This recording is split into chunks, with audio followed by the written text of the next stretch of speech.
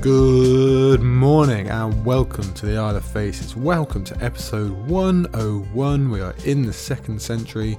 Welcome to Scraps and Scrolls, The Winds of Winter, Arianne 1. Hello, I am your jolly green giant, your jack of all glades, here to take you through another episode today, and I am speaking to you from it's sunny right now, but don't let it trick you. The spring rains, the spring showers, they've been coming down merry old England, seemingly only whenever me and the Princess Zelda go for a walk, and then it's quite sunny after, but luckily the energy is there either way. We'll get through the many things we have to talk to you about today, because we have loads to get through before we even get to the chapter. Yes, of course, I thank you for coming along, I thank you for your support. As always, it's wonderful to interact and see those numbers ticking up and up and up, the popular things we've got going on at the moment. It's a very nice welcome into this 2nd century. I really like that name for it, the 2nd century. I'm going with that for now. Yes, we have lots to cover, don't we? Just last week it was episode 100. We had the very special episode. The first of our 100 questions for the Winds of Winter series came out. It was, even more importantly, the debut of Emily of the Eyrie,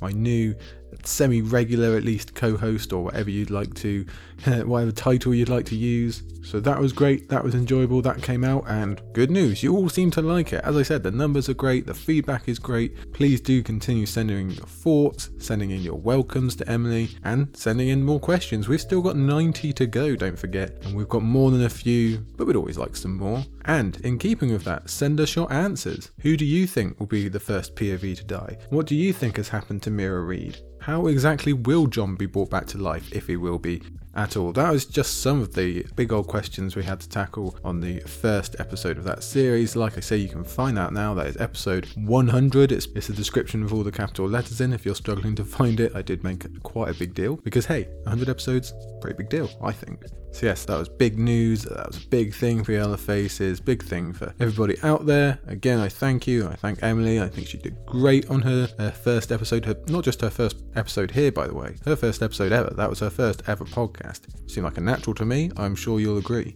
And I'm definitely looking forward to the next iteration, which is coming your way soon. I can tell you now, that'll probably be with you maybe the weekend if we're lucky, maybe this time next week, but soon. Anyway, so do get those questions in, do get those answers in, because we might like to discuss some of them on the show. Might be 10 questions, might be a few more. We'll see what we can fit in. The schedule, it'll continue to be a bit haphazard. It'll be here, there and everywhere, especially once we introduce Scraps and Screens, which is coming soon. But you'll be getting episodes pretty regularly, as you can tell. Now, last week, sure, you did only get episode 100. Normally, you'll probably be getting the 100 question episodes alongside Scraps and Scrolls as well. There's a reason that didn't happen last week, I shall tell you about in a second. The next big piece of news, something very enjoyable to share with you, is this past Sunday, as in the 9th of May, myself and Emily were both invited onto History of Westeros' live stream for the very chapter we're covering today, Arianne 1. So that was very exciting. My thanks, of course, to Aziz and the Share for having us on. As I say, exciting always for me, but even more so for Emily. She not only had her first podcast like 2 weeks ago, she's now on her first live stream. What a pace she's setting. We're going to have to slow her down a little bit, or she's going to have her own HBO show by next month or something like that. We really do need to keep an eye on her. She's flying ahead. But no, she did wonderful for that as well. It was a great time, lots of laughs. Luckily, we were diving into a great chapter, like we'll do again in a second. I nobly supplied all the technical issues so that Emily didn't have to worry about her first time being a bit dodgy here and there. No, I take that crown always whenever I go on History of Westeros, so my apologies to Ashea, especially for messing up again. But it all got there in the end. Now, I know more than a few of you are always in those live streams anyway. We did see some of you there, so thanks to those of you who were. If you'd like to check that out, and I truly suggest you do, you know where to go. Just hop over to History of Westeros. You can go and watch it on YouTube. You can listen to it in podcast form. You can do whatever you like with it. And as I say, great fun was had chatting not just to Aziz, but we got a lot of a share this time as well. That's always great to hear.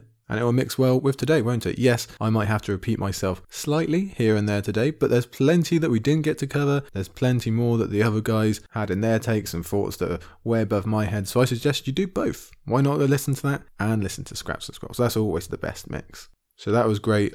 Live stream appearance there. That's always lots of fun to be on History of Westeros. And again, my thanks to Aziz and Ashea and everybody over there at History of Westeros listening in and questioning and everything else. Now, while we're on the subject of History of Westeros and this missing episode that you might be wondering about, last time out we had Elaine/Sansa 1 for Scraps and Scrolls, and in that episode I told you that next we'd be tackling Theon. Well, that was the plan, and as many of you know, originally History of Westeros was going to have Jason Concepcion of the Ringer and Binge Mode fame on to discuss that chapter, so that was very exciting. Unfortunately, scheduling conflicts arose, so Theon 1 has been moved, I think, to somewhere like mid or early June, and in keeping with History of Westeros, because we're so linked on these Scraps and Scrolls episodes, we've decided that we'll move Theon to June as well, so that will come out next to each other like Arianne is. So that's all recorded, that's all ready for you. That's a really fun chapter to dive into as well. It's actually quite a long episode. That'll come out in it's not even too far distant in the future now, is it, June? So don't worry, your Theon fix is coming. It's replaced instead with Arianne today, which is great news because it's a great chapter, which you will have heard if you heard the live stream. You would have listened to me waxing poetic about it. It's a really, really good chapter. We will get into that in a second. Before that, of course, we have some thank yous to do, as always, and that goes to all of you, obviously, for your listens and your downloads and your comments and your questions sent in and your answers sent in, and those kind words to Emily. Please do keep them up. But we must also thank our patrons, the engine that keeps us going, those who we owe so very, very much to. There's definitely no way we'd be able to be expanding into this second century without you, with the 100 questions, with Scraps and Screens, with more and more Scraps and Scrolls. Yes, in fact, I remind myself just going through that, I've forgotten something to inform you about. Last time, in episode 100, I did tease you that we'd be having some extra icebreaker episodes with Emily.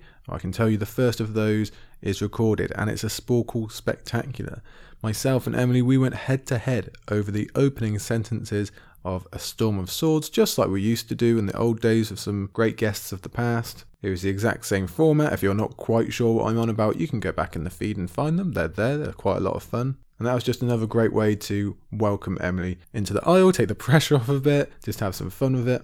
That has also been recorded and will be with you probably sometime this week, I would say. It'll be up on Patreon first, of course, but then will be available for public consumption. The other icebreaker episode we've got, which is a guest interview with Emily, we're just going to have a whole episode dedicated to learning more about her and how she came to the series and all of that kind of stuff. That one's going to be Patreon only, but that's not quite ready yet. That's coming down the pipeline. And something else I forgot, not going well so far, is it? You can now find Emily on Twitter at Emily of the Eyrie, so that's nice and easy to remember. She's made that just for you, just for the purpose of this venture. She's joined on the Isle of Faces, so you can use that to welcome and say your hellos, or anything else you want to talk to her about. I encourage you to do so. Anyway, where was I? Thanking the patrons. Of course we must do so, because none of this would be happening without them, so I thank you all, but especially I'd like to highlight some people. And in fact, we have a new person on our Jade Branch tier who is going to be included in the shout-outs here, and that is Gardener Queen. That's a nice name, I like that. A little bit of Reach theme in there, that's always good, so welcome Gardener Queen.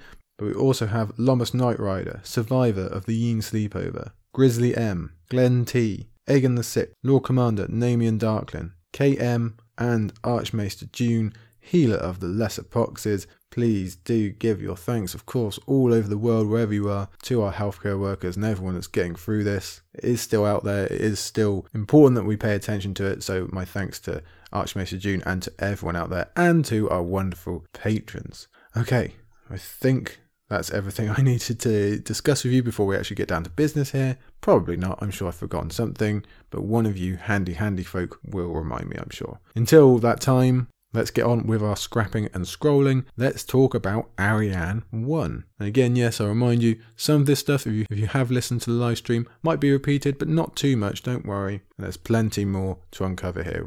You know what we do here, page by page, sentence by sentence, there's always more stones to be uncovered. So, like I mentioned earlier, we were due to visit a popular area up in the north that we'd hardly been to in ages. Instead, thanks to those scheduling conflicts, we're going to visit an area that we've barely been to at all, let alone lately, and we definitely haven't seen whatsoever in ages. And it's good news for me personally, because it's an area, you might remember, that I'm greatly interested in and I love covering in Dawn, and even more importantly, it's a character that I really, really like to discuss in Arianne. She's one of my favourites. Just like Elaine last time out, it's a long-awaited welcome back for her. In fact, it's the longest gap out of all our preview chapters so far. And I think you will remember all the copious amounts of time we spent discussing the inclusion of the Dawn storyline when we first covered Feast, what that meant for the story as a whole, what a big decision it was from George. We looked a lot at the strict comparisons between the Dawnish and the Ironborn storylines. We obviously looked in depth at the characters carrying said storylines, and we certainly devoted a lot of our attention talking about Arianne, who I came to name as the centre of the Dawnish storyline. Sorry, Hotar, we like you, but you're no Arianne, as we explored two of my favourite chapters in The Queenmaker and The Princess in the Tower. Yes, what a long time ago that seems since we last got some real Arianne chat in. There's plenty of comparisons to make between Arianne and Sansa, which we will come to later, but the first one we can make today is in terms of their considerable gaps from our readership. Like Sansa, we have to travel all the way back to Feast for our last Arianne POV. In fact, funnily enough, Arianne's last Feast chapter came right before Sansa's, which was Elaine 2, you'll remember. So their gap is almost exactly the same. And just to remind you, that's a 78 chapter gap in total between POVs for Arianne, and that's if this one turns out to be the first chapter of Winds, which we're assuming it won't be. It could be, but probably not. So that last chapter, The Princess in the Tower, the conversation with Doran, the reveal of the grand marriage plans of the past, the fire and blood speech. Doesn't that all seem like ages ago? Well, it was. In real time, we're talking just short of 10 months ago we were talking about that here on the Isle. That's ages, isn't it? We've covered so much since then, of course, but still that chapter, especially its ending, sticks out to us. So let me give you some comparisons then on that type of gap. Let's do some statistics. Arianne, she joins Brienne and Aeron Greyjoy as the only newbie Feast POVs to not be featured in Dance at all. In fact, only Sam and Sansa added to that total, because obviously they were around before Feast as POVs. However, if we're being fair, yes, Arianne did appear in Dance of Dragons for the one chapter in The Watcher, which was obviously Areo Hotar. So she does have an advantage over Sansa there, but in some ways I feel that was only more frustrating for us. It was teasing, wasn't it? As much fun as The Watcher was, we desperately wanted to see it from Arianne's view. We wanted it to be in her head so we could see the fallout from the conversation with Doran. We could see how she was now in on the planning and the scheming. We could catch up with her. But no, George denied us and we had to remain hungry. We had to wait to see what those two could do together, father and daughter on the same team. We had to wait for really to see behind the curtain. Yeah, we did get to see the effects, we got to see them working together, but we didn't see it from her angle. That's what we really wanted. Which leads me on to the very heavy responsibility that this chapter bears. This is definitely something I talked about a lot on History of Westeros about. Not only is this our only window into Dorne and Doran, the knower of plans, and the connection to the Sand Snakes as well, who we figured to feature so heavily in Dance, but more importantly, Arianne 1 not only has to knit all those ideals together, but they have to do it with the larger southern plot as well. Okay, yes, Hotar can maybe pick up some slack for Dorne later in the book, but it's Arianne who's truly stepping into the limelight. It's her who's charged with making the entire introduction of Dorne as a storyline, that massive decision from Feast, worth it. This is what it's all been leading to. The chapter has to remind everyone of everything after that gap. It's got to introduce the bridge from Dorne to the Targaryen plot as it hits Westeros, and it has to move Arianne along personally. That is a big deal. In many ways, we're talking about the biggest storyline in The Winds of Winter, which you could say is the return of the Targaryens to Westeros. Now, whether we get Daenerys included in that, maybe we do, maybe we don't, but we know Aegon is, and it's going to be a pretty big deal. And it's Arianne 1's job to not only first introduce that to us here in terms of preview chapters, but maybe for the whole book as well. Like I say, this chapter is probably going to be pretty early on. This is a whole new idea we're getting used to, that the continent is going to have to get used to. It's going to change everything. And we're going to have to see some of the aspects of that, some of the attitudes that people take, some of the questions, the most important questions that the nobility of Westeros have had to ask themselves for decades. That's all coming up, and we're all going to get our first hints of that in this chapter. This is big stuff, people. In fact, let's be specific. Arianne 1 will represent the, let's call them 3 questions that everyone will have to go through soon. Not of the emotional connection that the Martells will, but still, will you side with the Targaryens when they come? Or are you going to stick with the Lannisters/Baratheons? Do you believe Aegon's story? Is he the real deal?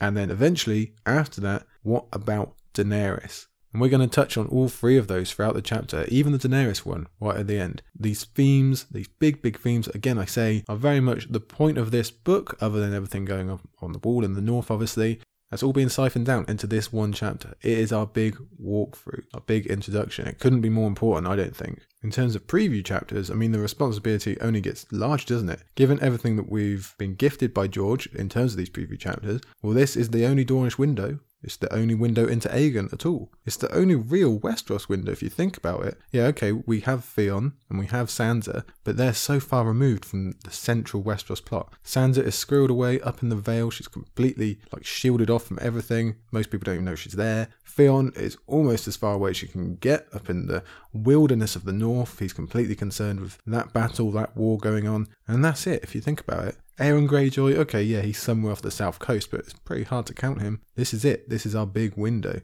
So even more responsibility to shoulder from Arianne 1. This is a really big chapter. There's so much to talk about. It's a fun chapter.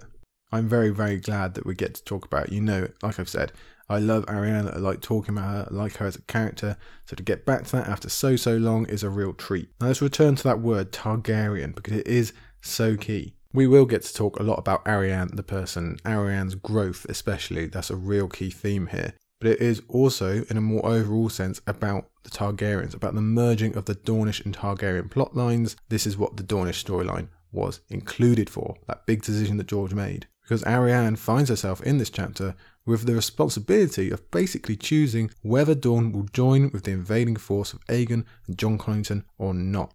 I've used the word responsibility a bunch of times already.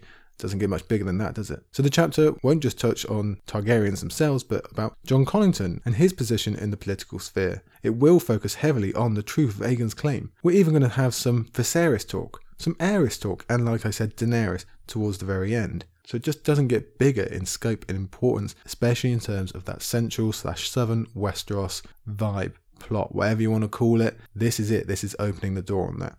And maybe we do get a Jon Connington chapter prior to this. Maybe we get a Cersei that will also discuss Aegon's invasion. But I would bet no. I think this one's going to come first. And it has the job of continuing, again, what was in many ways the point of not only Winds of Winter, but A Dance of Dragons as well. How the Targaryens returned to Westeros. We did get that Jon Connington chapter towards the end, The Griffin Reborn. Well, this one obviously connects very, very well with that as we learn more about the invasion and we learn how people are reacting to it.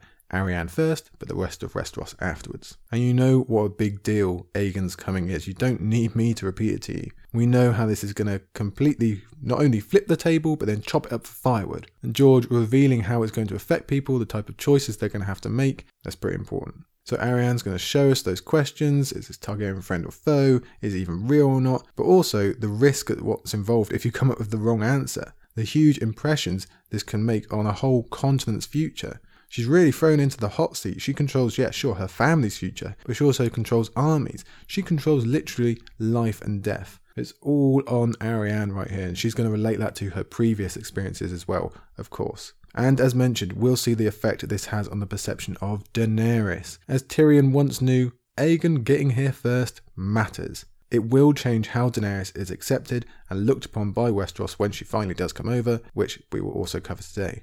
In fact, we'll have one new character who will straight up warn us exactly of what dragons coming back will mean for Westeros. So let's look at how this chapter personally deals with the Arianne that we've been waiting so long for. Yes, huge responsibility. Yes, big in terms of preview chapters, but it's also huge personally for Arianne. We finally do get that window into what it meant for her to be on board for her father. We finally will get that curtain lifted. So George is sating our hunger finally. But mostly, we'll be able to compare what her previous plotting in Feast now means to her with the benefit of hindsight. And the maturing she's done since, that's such a strong theme early on. And whether she can manifest those skills out onto the proper stage of Westeros where everything matters just so much more. I must tell you here at the beginning, before we even start really, that it is a wonderful chapter for Arianne's confidence in herself, her worries on her skills, her accepting for what she truly did in Feast and everything in between. It's a wonderful window into a fascinating character, one who is one of my very favourites. Before we really get going, a few more stats for you. This chapter chimes in at 4,946 words, which is longer than I remembered. If you'd asked me before going in, is it the longest Arianne ever? I haven't checked actually, but I think probably not. It's probably about midway. So a little bit shorter than Elaine, and just to tell you, a little bit shorter than Theon as well, but still pretty chunky. Get quite a lot in there. And something we haven't really touched on either is, yes, we do have another Arianne coming up after this, so we're very, very lucky. That'll be next week, obviously. Arianne 2, it's about the same length. I won't go into what happens in that chapter. We'll save that for next week. We've got enough to talk about here. Now, I don't think you need reminding of where we were at the last time we saw Arianne. Obviously, she did have that conversation with Doran. She was corrected about the many mistakes that she'd made in her life in terms of what she thought Quentyn was up to, what her father was up to. We know all about that. We also did see her in Dance, where she was teaming up with Doran. They sent the Sand Snakes off. They also sent Balon Swan off to search for Darkstar. Arianne was a big part of that in persuading Myrcella to play a role. And they had just heard, or Doran had just heard, about this big fleet coming across the Narrow Sea. He didn't know the specifics of that just yet, although he was obviously hopeful. We will cover that as we go.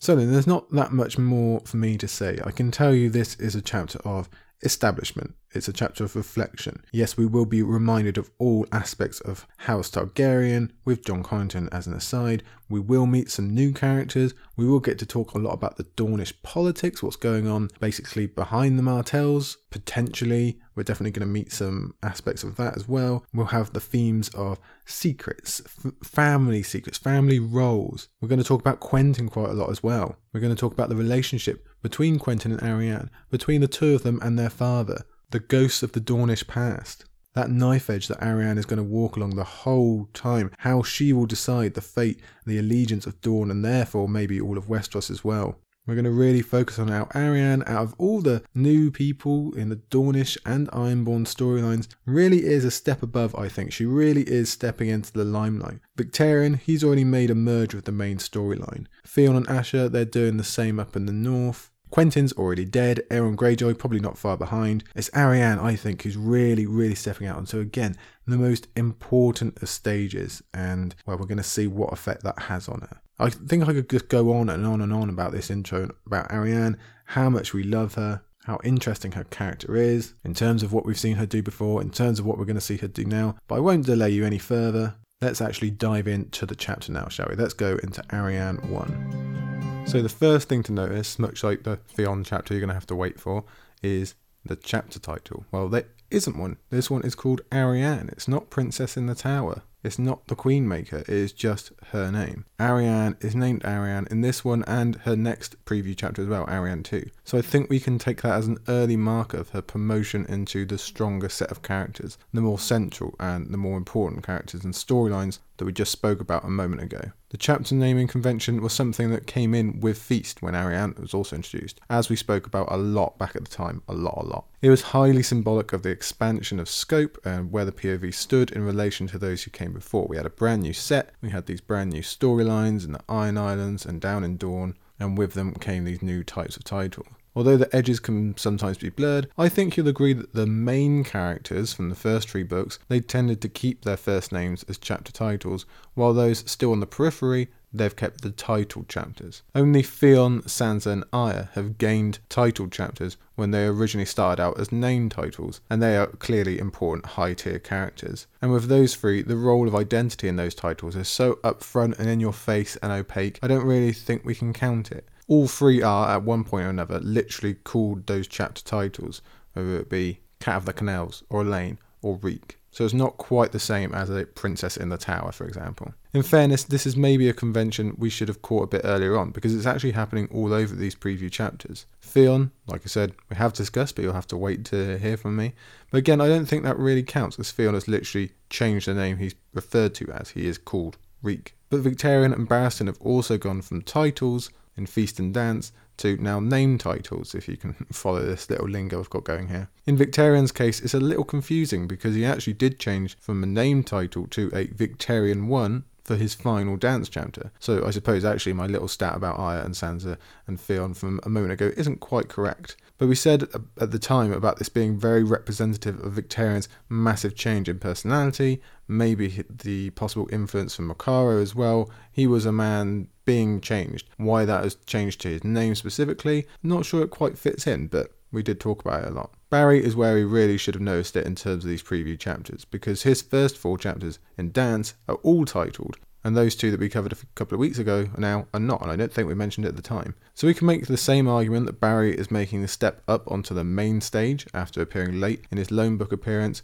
which is what Arianne is probably doing. Of course, it should be noted that this is the easiest thing in the world to change before coming to actual publication should George want to. So perhaps we are reading into nothing, but we can only go with what we've got, and I think it is symbolic of Arianne's big step up. She really could be huge in Winds, as we'll explore as we go through the chapter. We could even maybe link her up with Barristan in terms of being privy to the two dragon characters. We could see a bit of a mirror between these two. They could be the closest amongst the respective POVs surrounding the Targaryens. We know Barristan will be close to Daenerys. We think Arianne could end up very, very close to Aegon. Yeah, maybe Tyrion is in contention on Dany's side, but I think Barry will still be the most privy to her. There's still going to be a bit of a wall, a wedge between Tyrion and Daenerys. Should they even meet, we don't know. So I actually quite like that comparison. And if you think about it, maybe Arianne and Barristan will actually connect later on, especially if Barristan does come over. That is possible, it is highly intriguing, and I'd quite like to see that. I think there's some more comparisons we can make actually between Barry and Arianne that we'll get to later. Now, as for our weekly first line watch, well, this is about as gentle as you'll get from the preview chapters. There's no deaths or threats this time. Instead, we have the immediate confirmation that Arianne is leaving Dorne and is off to tackle the main plot, the big stuff happening in central/southern Westeros. She's stepping out, as we say, onto that big stage. Now, we started to guess that Arianne might be put to this use at the end of Dance of Dragons, when Doran was at least made aware of a fleet coming to Westeros. Now, the dots hadn't quite been connected at that point. He didn't know what was up with that fleet and what was coming, but we could see the way the wind was blowing. So this is more of a reminder than anything, but the other thing it does is hint that we're likely going to be getting a travel chapter today. And that's something else that stands Arianne out from the preview chapters crowd, because we really don't get those at all.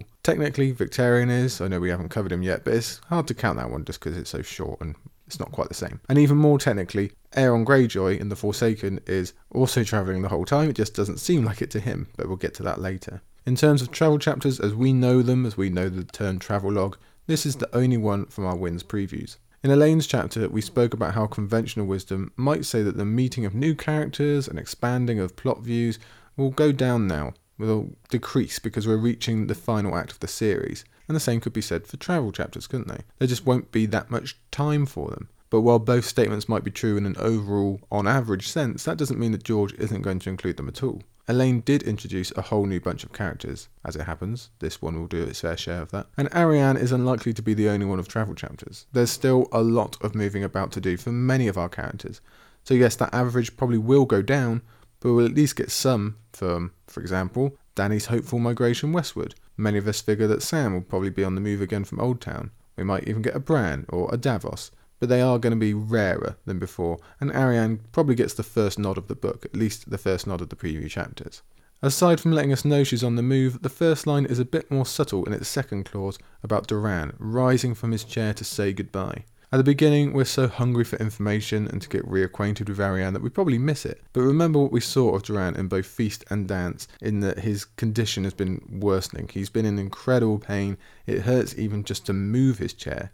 And I'm actually drawing a blank right now about whether we do actually see him stand at all in Feast or Dance. I can't remember a specific incident. You might have to remind me there if I'm wrong. But he's definitely not getting up for any small reason. So the fact that he does get up in this first line to say goodbye to Arianne, well, he knows this is an important moment. And he's doing it as a lovely symbol of love for his daughter, that which she once herself doubted, remember, and somewhere within he's probably doing it because he knows it might be his last chance to, even if he's not going to admit that to himself. The Starks have a thing about how members of their family should never go south because they die down there. Well, the Martells could easily think the same thing about their kin going north, or east in Quentin's case. And again, Doran must be aware of that because he's the one who normally stays behind. Elia goes off. Oberyn goes off. Quentin has gone off, and okay, Doran doesn't know yet, but he soon will. So what's going to happen with Arianne? This is going to be an incredible focus of Doran's mind soon enough, if it's not already. And what it makes me think of is, well, let's just switch it. Let's say that Ned was the only one left. Let's say he'd never left Winterfell, but all the children had gone out and Catelyn had gone out, and they had all died in the same way that they did. Just imagine Ned being there alone at Winterfell, knowing that they'd all gone and died. That breaks your heart, that image, doesn't it? I can't handle it. Well, that's exactly the same as Doran. He has that same heartache, we're just not as close to him. Now, he obviously silences those thoughts because he's still sent out Quentin, he's now sending out Arianne, because he's still sending her out as a political tool, like he did with her brother, but it is there, it must be in the back of the mind. He knows what it's like for people to not come back. And again, like I say, consider that he's likely to get news of Quentin's fate before Arianne returns, if she ever does. So think on how Doran will look back on this moment, this goodbye, when he learns the result of when he last did this, when he last said goodbye to his child. Well, that one's died, so now he's going to really, really focus on this moment. He probably will be glad that he stood up to hug her, but he'll also probably regrets sending her in the first place. He does say for her to take care, so we know the emotions are involved, but he also says this is our first quote of the day: "The fate of Dorne goes with you, daughter."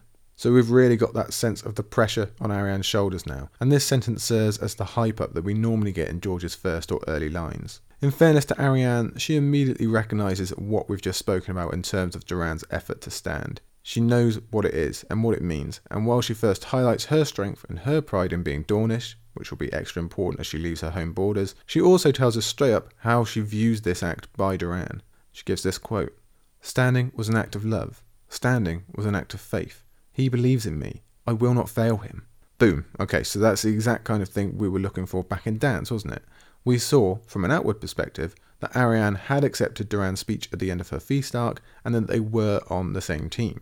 But there was one thing to see externally, there's quite another to have it laid bare for us by the POV herself. We saw it through Ario's eyes, that was fine, but we wanted to see it through Arianne's eyes, we wanted to experience it, and now we do. She is 100% bought in. These two are on the same level now, so it's very emotionally gratifying to see, given the strong rift that existed between the two during her feast chapters. She's completely aware of the pain and the effort that Doran has to give. She's completely aware of the symbolic gesture. Now that issue, that rift between them, that was very raw, very painful for Arianne throughout that book. If we had Doran's POV, no doubt we would have felt the same thing. To see parent and child at odds like that, especially over what boils down to a mere crossed wires, that was terrible. So we love it for both of them that they are able to reconcile and mend that bridge. Even if it would be terribly George-like to do that and then let tragedy strike either one of them or both of them soon after. Yeah, that sounds like George. Now that's just the emotional standpoint, but the practical is far more important overall. For all the complaints some have about Doran, or even about Arianne,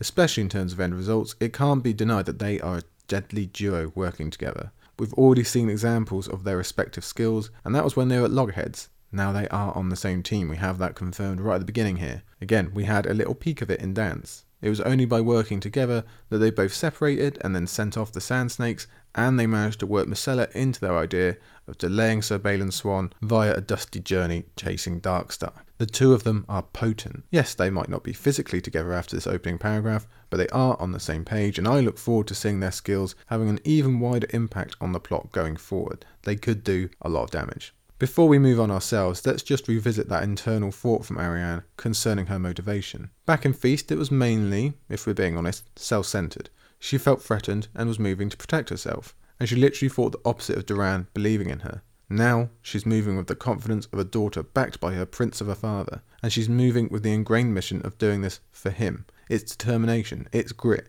and it's more solidifying for what we're expecting to see in this arc. Arianne is no gentle flower going out for a jaunt. She is on a mission. And of course, the other thing to note is that this internal thought now sounds remarkably like Quentyn's used to, before Rhaegal turned up the heat on him. So make of that what you will.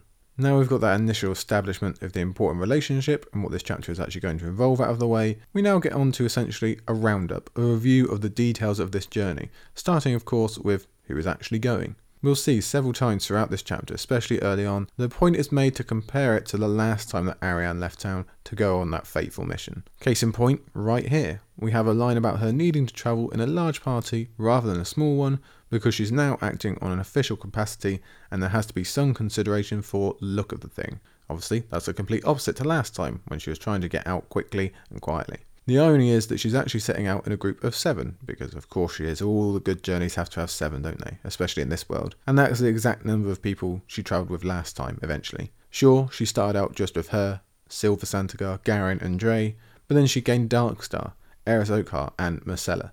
So there's actually a straight-on comparison between both journeys here. The only difference is how it's starting out. But that was then, this is now.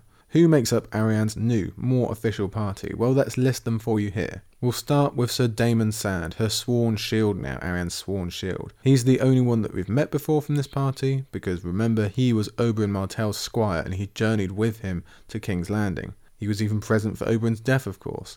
In fact, he was the one who quickly got word south down to Nymeria Sand, so he actually had quite a large influence down on Sunspear. On his return to the city, Doran imprisoned young Daemon for demanding the release of said Sand Snakes from their own imprisonment. Yet he was released in time to be present at the Dornish feast in Dance. We've actually met him twice, even though he didn't have a speaking part there. So he's going to be clearly the most important member of this accompanying party, by far as well. It's not really close. Not only because, like I say, he's been promoted to Ariane's personal sworn shield, not even due to his personal history with Ariane, some of which we already know by this point, like his failed attempt to get permission from Doran to marry Ariane, and some we'll learn of in the chapter, but because he's also the other half to most of Ariane's most important conversations in this chapter as she contemplates the directions that she's taking.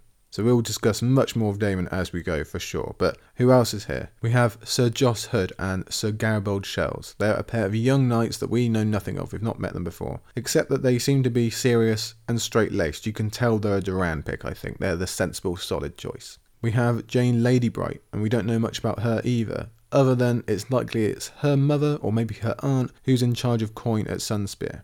We have Nate the Maester, hilariously called Feathers because of his responsibilities with the Ravens. And finally, we have a brand new Sand Snake for us to meet, Elia Sand. She's the oldest of the Ellaria Sands subsection of Oberyn's daughters at 14 years old, and she comes in second behind Daemon for who's most involved out of this group. Like her elder sisters and father before her, Elia is a bit of a wild card, much more so than her assumed namesake in Elia Martell. I'm going to guess that's why she's got that name. I think you'll agree. So this Elia Sand, she's a jouster, and she's taken the lance as her weapon of choice because her older sisters, or half-sisters, they all have a weapon of choice, so must she. Because she's enamoured with her elders, she wants to be just like them, and she does a pretty good impression so far, it must be said. In Feast, she and the rest of Ellaria's bunch were also taken into custody under the guise that they couldn't be used by anyone else. This was Doran's choice, of course. But then not long after, they were sent to the Water Gardens instead. Elia apparently terrorised the pools in her time there. Now she intends to do the same in a much wider world, while also being a general annoyance for her cousin in Ariane. So yeah, we'll be talking about Elia a lot more as we go as well. The next comparison to the secret mission comes almost immediately. Back then, Ariane departed Sunspear going almost dead west, beside the Greenblood. Now, she and her new party are heading north, which is essentially the opposite from the west in terms of land routes for Sunspear. You can't go east, it's just sea. We've guessed before that Ereo Hotar would be responsible for showing us a brand new area of the very lightly unveiled Dawn. We've not seen that much of it, and he likely will, but it turns out Ariane will at least show us some as we go for North Dawn now, or Northeast Dawn, across the parched plains, because Ariane is headed for Ghost Hill. So we're also going to get our first non-Sunspear Dawnish castle, which is pretty cool. You might remember, if you're really cool, a couple of months ago, or a few months ago now, I spoke on the Radio Westeros live streams about the potential of getting the politics of Dawn, the nobility, a lot more involved in Winds, because they have that sense of simmering away. These are very proud people, very fiery people. They do seem like they've got something to say and that they are going to inject themselves into the plot. So we'll have to see if we're going to meet some of those type of people in the castle that we're going to visit. We'll have to wait until later in the chapter for that. But we're also told of the later plan, a ship across the Sea of Dawn, then up into the Stormlands and into the huge, important plot that is Aegon and Jon Connington and all those guys. So our anticipation is high, just an expectation for that, and we've got no idea how quickly that will come. You could be forgiven for thinking, especially thanks to this kind of review style of writing that we're getting in the beginning. We might even get there in this chapter. George has done that before, it could happen, we'll have to wait and see. I think the quick style of writing is actually intended to show us that Ariane is constantly thinking on her job, her mission, what she needs to do, what's coming next, which is proven by her mixing these thoughts on journey with advice from her father. The advice in this case is to correspond as much as possible, hence Feathers coming along with all his ravens, but only do that with facts and certainties. And I've got to say, I like Doran addressing this. Now it sounds obvious, doesn't it? Yeah, only send me things that are true. But it's more his highlighting of how much false information is floating around out there that I like. How confused the entire continent is because there's simply too much happening too fast out there. This society and its communication structure are not designed to be keeping up with this many massive, huge, unthinkable changes. That's been true from the first 3 books, but there's probably even more happening now. If you think like the average years before Game of Thrones, there wasn't much happening nationally. Stuff doesn't happen that quickly. Not on average, but now we've had this big, huge burst, and it's not just stuff happening, it's not knowing which stuff is happening and which is false. We've commented many times about how the logistics of this world, they just make such things so complicated. If you get a false report, well, that took ages to get to you, and even if it were true, everything probably has changed by the time you read it. Now you've got no way to verify anything that you've read in this letter, so you have to go with your hunch, you have to make a guess, a decision.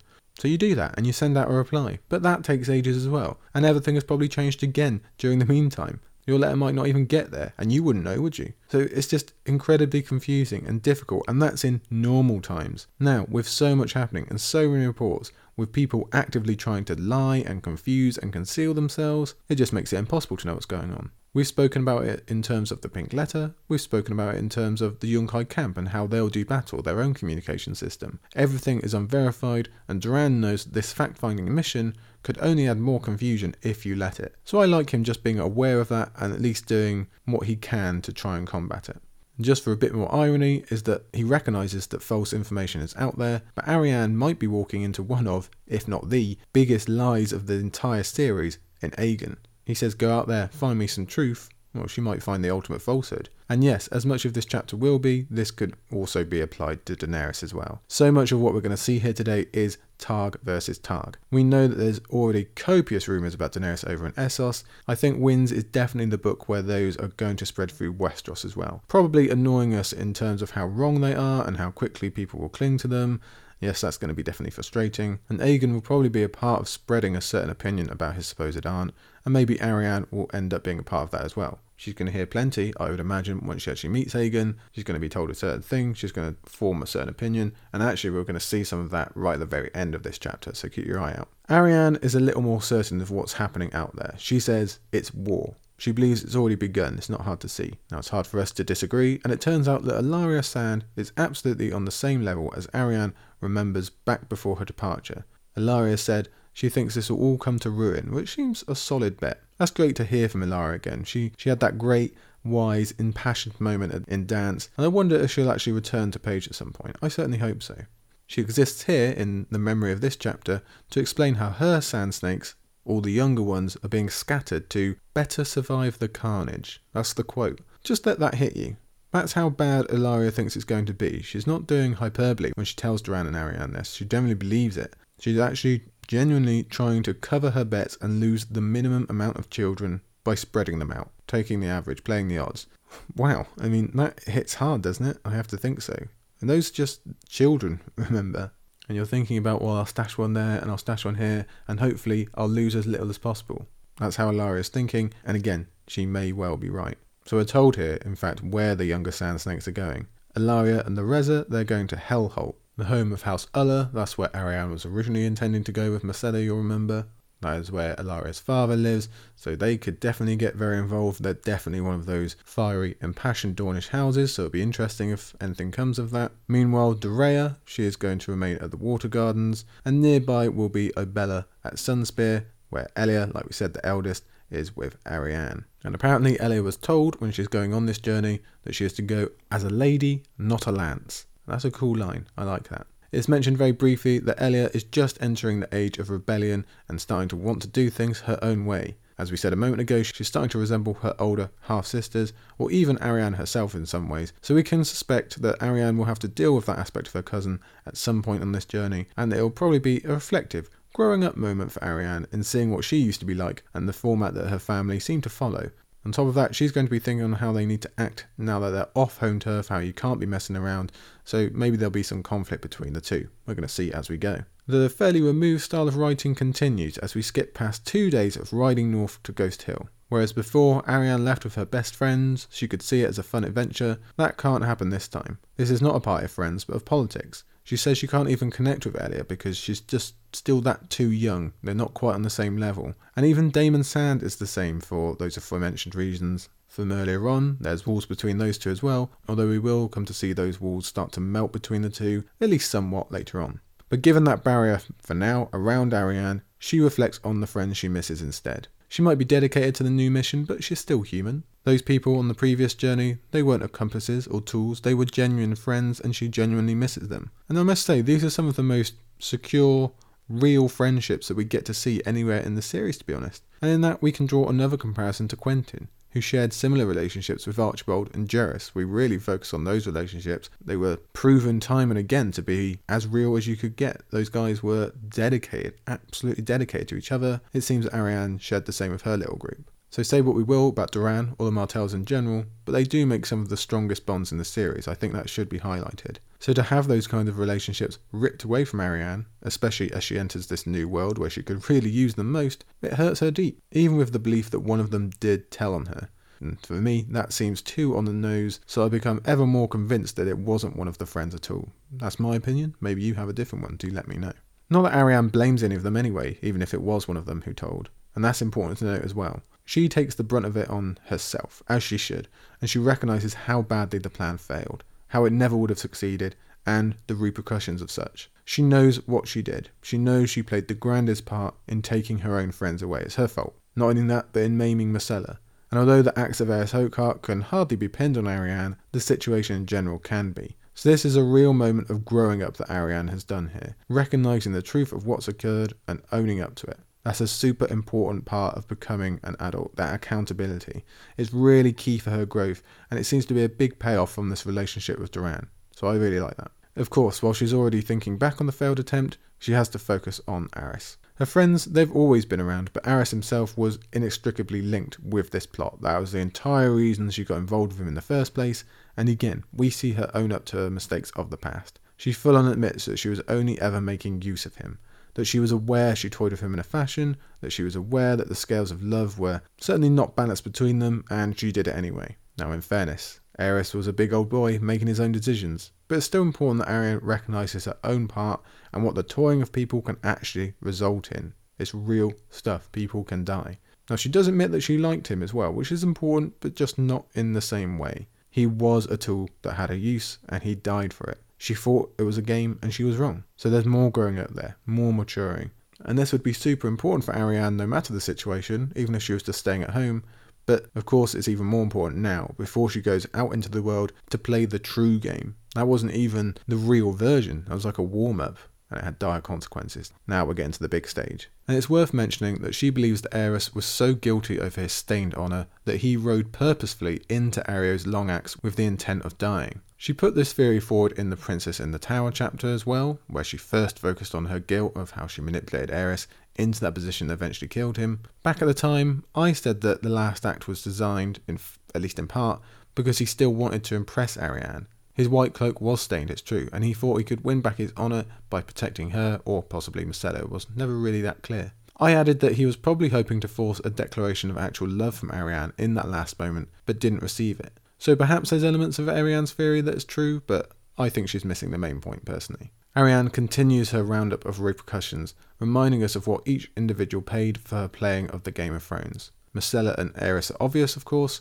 but she reminds us specifically about her three friends, the ones who've had their entire lives completely changed forever for what boils down to a single day of bad decisions. They just went for a journey, and look what's happened. And even then, from their angle, they were only helping out a friend. Now yes, they were old enough to know better for sure, but it's still kind of amazing to think about. I know we spent quite a lot of time discussing these punishments when they were first told to us. You'll remember Dre and Garen, they've been sent off to an entirely new continent over in Essos, and Garen perhaps into the path of danger as well, he's down in near the disputed lands. But we always definitely want to highlight Silver Santagar, who got the worst deal by a country mile. At least the other two, the two guys, only have terms to serve. They could come back at some point, or do whatever they wish, but Silver has been married off for life to Eldon Estamont, someone probably half a century older to her, and hundreds of miles away on Greenstone, which is probably as fairly opposite to Dorne as you can get. She's gone, that's her life sentence, she's done. Or is she? Actually, perhaps not, because in Jon Connington's chapters, we heard the report that Greenstone had been taken along with many other Stormlands castles. And Jon Con had set a heavy onus on taking highborn prisoners and bringing them across to him, so there is a possibility that maybe that will happen with the residents of Greenstone. Maybe the newlywed Mr. and Mrs. Estamont will be brought back to the mainland, and we might get to see Silver again soon enough. It's even more possible that via meeting Aegon and Jon Con, Arianne will therefore get to meet Silver again, her best friend, a reunion that would clearly mean so much to the Dornish princess. Will it mean the same to Silver? Perhaps it will, but maybe she'll blame Arianne and her foolish plan for this fate that she got sent away for, that she got punished for. Maybe she'll be angry. It's very, very possible. And that would be obviously the complete opposite. That would be very, very hard for Arianne to deal with and actually see up front. She might understand it, but it's still going to really tear her apart inside. Or maybe it'll be the opposite, and Silver will come and admit that she was the one who told, or that she knows who did. I don't think so, but it's possible. Consider also that Eldon Estamont is considered ancient in this world. He's actually only about 70, but you know. So if he is being brought to the mainland, it's possible that he dies on the journey, or he's killed by Aegon's forces for some reason, which would obviously free up Silva once more. I'm personally just convinced that Silva will return to the plot again in the future, and I'm personally hoping that she does get to reunite with her best friend, because I'd love to see the effect that has on Arianne. I'd just like her to have a companion of her own in this new arena in which she finds herself. Now, if Arianne's going to go through all her companions, then that inevitably does lead her to Darkstar, the one who hasn't had to pay anything, at least not yet. He got away scot-free. She thinks back on his attack on Myrcella, almost as if she still can't quite believe it really happened, or that someone could actually be capable of such a thing, just striking down a child like that. The acceptance of that act is another key realization in what the game truly is, the type of lengths that people will go to for a cause or for themselves. Arianne names Darkstar her most grievous sin, and I must say I quite like sin as a descriptor for him. As Arianne will tell us in a moment, he's the tempter. He's the darkness wrapped up in a good-looking package. He's a child murderer. What Arianne fails to note is that her beloved Sansa cousins, or some of them anyway, would like to do their own share of child murdering, but she doesn't want to think about that. She claims that Darkstar changed her botched plot into something foul and bloody. Well, there's no denying that. That's literally true. But again, she's not seeing the whole picture. Arianne might have been acting with the main purpose of securing her own birthright, but she was also basically inciting a war. Sooner or later, it was always going to come to foulness and blood. Maybe not to her.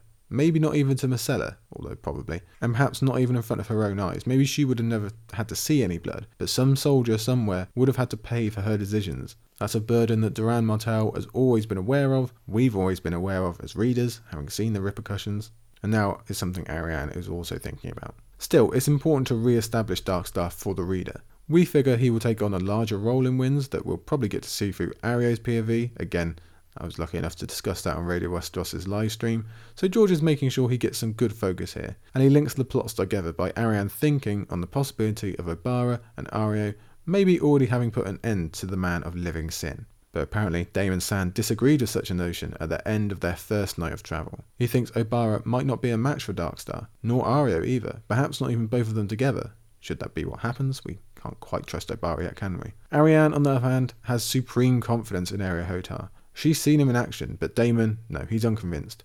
Most interestingly, he tells us even Oberyn Martell himself knew that Gerald Dane was dangerous. If the Red Viper is giving someone else that label, then we should probably be taking attention. I think Oberyn would know. Daemon even hints that Oberyn intended to get round to killing Darkstar at some point. The idea of which is insanely interesting, of course. How much would we pay to see that duel? Viper versus Viper, Dornish versus Dornish. Yes, please, sign us all up. I think we'd quite like that. But even more than that, it's just fascinating to learn further details about Oberyn, his views and hopes and life in general. We got such a small amount of time with the guy, and yet had so much hype built up in that same span, so out of all the characters taken too soon, he might be the one we wanted more of the most. And Daemon can at least provide a little window for us. Little sprinkling details to get our imaginations whirring like he's just done. He can colour in the profile of Oberyn Martell more fully than anyone aside from Doran or maybe Ilaria. Arguably, in some respects, he could do a better job than both of them. So that's absolutely something to look forward to in Daemon's inclusion in these chapters. He's our new tether to the Taken Viper. That's very, very cool. We like Daemon being around for that purpose. He gives us some more here. Oberyn apparently referred to Darkstar as poison. And again, Oberyn would know, wouldn't he? Arianne agrees, and this is where she reflects on how she was blinded to that in part because of his good looks, but disparages that as a weakness of a girl, whereas she is now a woman. She calls it a lesson learned. So we're seeing a lot of rungs being climbed on the maturity ladder by Arianne early on here, because she's not trying to cover it up, she's not trying to excuse anything, she's owning up to things. She made a mistake, she's aware of it, she's going to do better next time. Of course, the irony in that is she might be about to run straight into another good looking young guy who could be concealing yet more danger behind him in terms of Aegon. Yeah. We're back on the journey now, with Elia Sand racing ahead and being all Oberyn-ish in her wildness. Yet again, Arianne finds herself riding close to the one member of the party she knows best, Sir Daemon, and Daemon is apparently stealing glances at Arianne whenever he can, meaning she has to warn herself off going down that road. She has a mission. She is the heir to Dorne. It would not be proper. That's what she says to herself. We'll have to see how well that holds, won't we? Staying away from work colleagues has not been one of Arianne's strengths in the past. Will it be so now? To switch the subject, she asks Daemon for information on Jon Connington, to which Daemon relays the public story of an exiled lord dying from the drink. They briefly discuss the possibilities of identity. maybe it's a son, maybe it's an imposter, reminding us of what Doran said earlier about false information flying everywhere and no one knowing where they stand, before Arianne unknowingly stumbles on an amazing guess of Jon Con only pretending to be dead for all those years because he was biding his time. Somewhat funnily, she compares him with her own father in terms of patience. I must say that's a good connection that I'd not thought of, and it's absolutely true. Most importantly, she identifies that if this is the truth, then Jon Con is obviously a man dedicated to the cause. He's a planner, he's a smart man who will be difficult to deal with indeed. And Arianne constantly highlighting the roadblocks that might come up for her, it gives another keen sense of planning and dedication to the mission.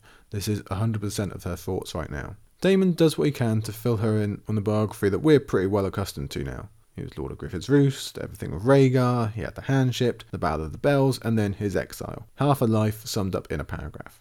For some, that would be enough, but Arianne needs to enter the arena armed with more. She wants to know what type of man he is. That would be all the better to make an effective game plan and ascertain the truth of what he claims, and therefore help Dorne decide on its most important decision in centuries.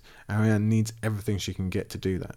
What she's really doing is establishing whether her usual playbook will have any effect this time round, the type that she used on Aerys Oakheart. And it seems no, it won't. For all Daemon appears to know, which is a fair bit, he can't comment on Jon Con having any sort of love life, obviously playing into what we assume about him and Rhaegar.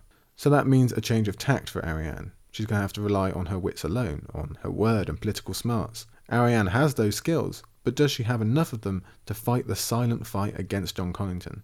I think most of us would say yes, she's at least going to put her own dent into the political world, but you can see why she has the concern given the risk involved here. She hopes to prove herself, but she's still worried, which makes complete sense. With her mind so focused on Jon Connington, we're now privy to why, as Arianne shows us the letter that Doran received to kick off this new era in Arianne's life, this new storyline for the Winds of Winter, and the big decision that faces her family. Let me read it to you at length here. To Prince Doran of House Martell, you will remember me, I pray. I knew your sister well, and was a leal servant of your good brother. I grieve for them as you do. I did not die, no more than did your sister's son. To save his life we kept him hidden, but the time for hiding is done. A dragon has returned to Westeros to claim his birthright and seek vengeance for his father, and for the Princess Elia, his mother. In her name I turn to Dorne. Do not forsake us. Signed, Jon Connington, Lord of Griffin's Roost, Hand of the True King. So again, we knew at the end of Dance that Jon Connington was coming. We knew he was going to get in touch with Doran, but now we're seeing the actual evidence. Now we're getting to the real meat of Arianne's chapter and the reason why her mind is so focused, why she is trying to gain every scrap of knowledge that she can, and why Dorne currently balances on an edge. So let's go through what we've just read there. Obviously, the most important part comes first, in Jon Connington claiming to be who he's claiming to be, with the act of remembrance. Okay, that makes sense. But then the next line is pretty clever in terms of getting Doran on side.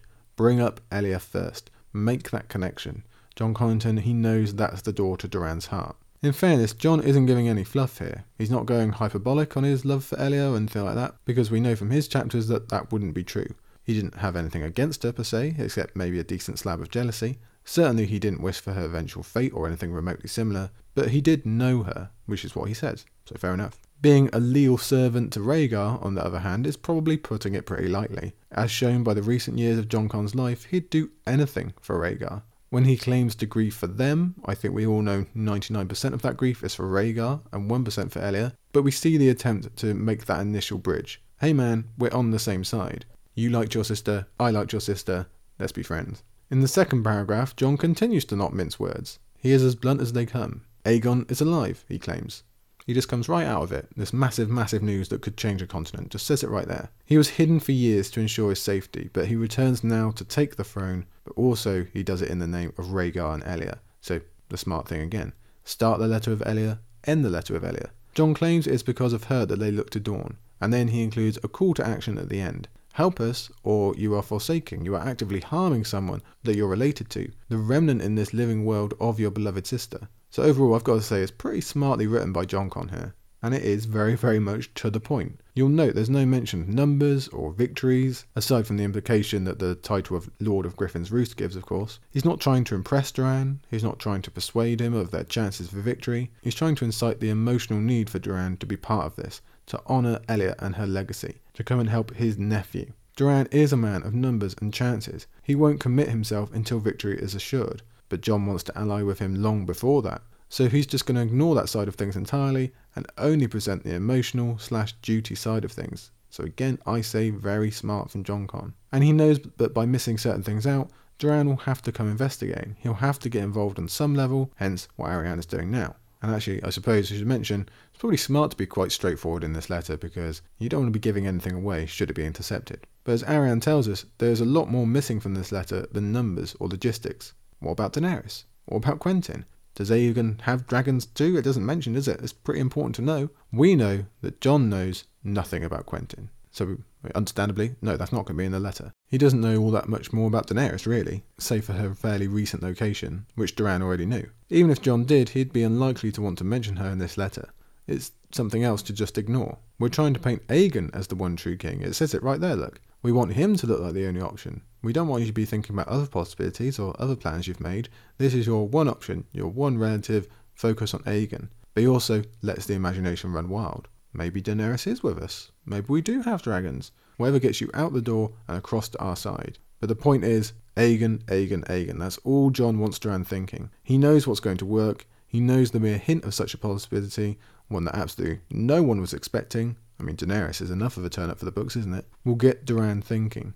Which it absolutely has, as Arianne's memory takes us back again to when Doran first received this letter. Whether there was another letter, or whether Doran just has his own spies at work, he knows more about this coming invasion than he did at the end of Dance.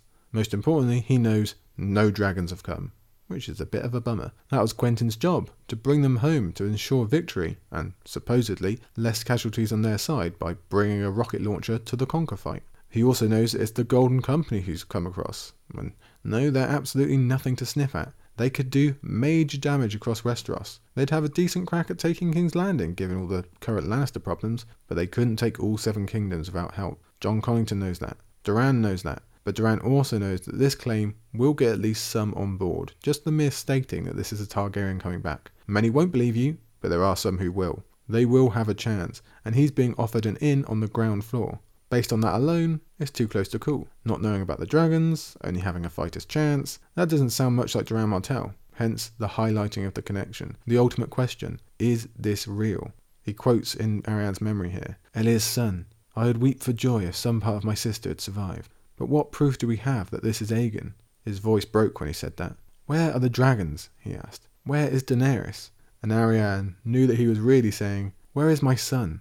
As Doran tells us, if this is real, it's probably the best news he's heard in decades. It would change everything, and he probably would risk it all, even all his many plans, to help Aegon. But he can't be sure, so he remains torn. He's filled with doubt because of the slow realization that another of his grand plans might not have worked out, and it's one that he risked his son for. The dragons haven't arrived. Daenerys supposedly hasn't arrived. And though those are very concerning thoughts, the one really starting to grow in the back of his mind is the worry about Quentyn. The worry that he's spent his son's life on something that's not even going to return. And we as readers know the tragedy of that because we know it's exactly what's happened.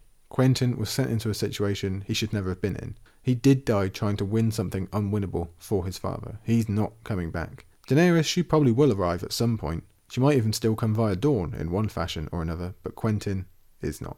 As we've discussed multiple times in the past, and again on Radio Westeros as well, the moment that Doran discovers the truth about Quentyn is going to be catastrophically important for both him emotionally and for how he can now affect the plot going forward. That might be the moment that he just says, well, fuck it, I'm going all in. Maybe he just throws all of his plans away. Maybe he loses it. Maybe he takes on a much more Sand Snake way of thinking. Maybe he goes full on anti-Daenerys depending on what he's been told. Whichever it is, emotionally, Doran will crumble. We know that's coming.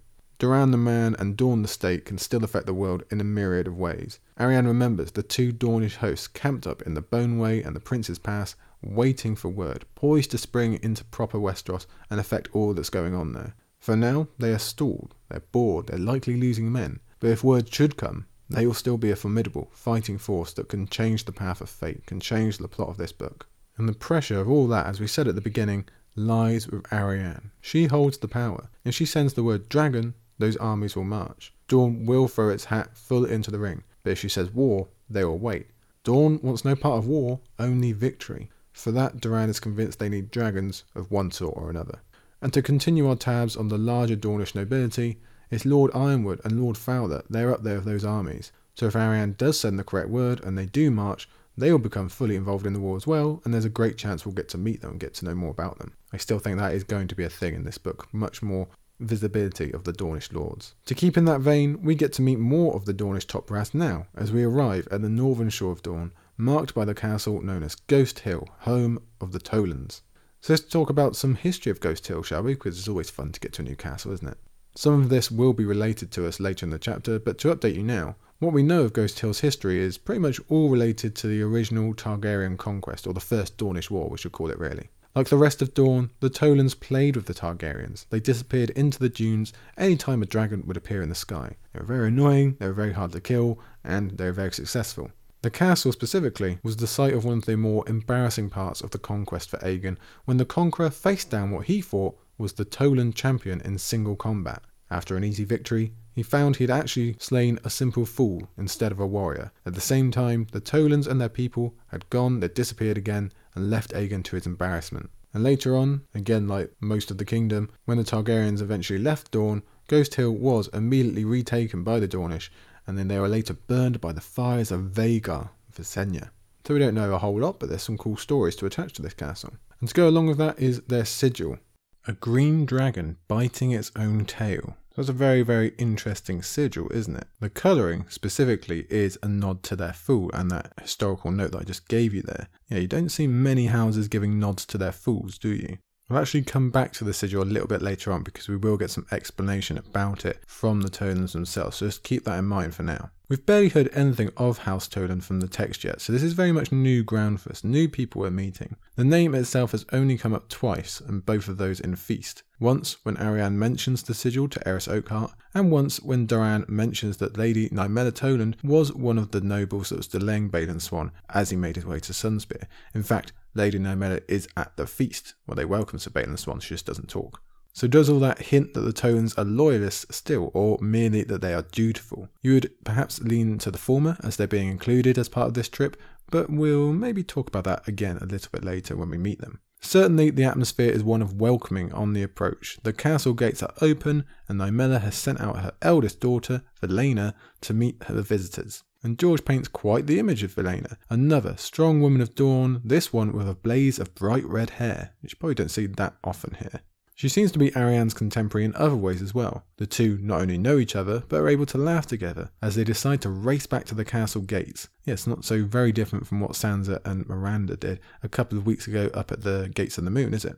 Much like it was for Sansa, in fact, this is a rare moment for Arianne of being able to let go and have some fun, even if only for a few minutes. Okay, yes, we've talked about maturing and growing older, but let's release that just for a few seconds and have some fun. Arianne and Valena probably paint quite the picture again as they race their steeds towards the castle, and it looks as though they're pretty evenly matched before Elia Sand roars out of third place, passes them both, and crosses the finish line for the win. Valena is most impressed by this apparent half horse, half girl, giving us echoes of what people have told us about Lyanna Stark before, while young Elia, probably very happy with the impression she's made, also gets to announce herself as Lady Lance. Yeah, I like that name.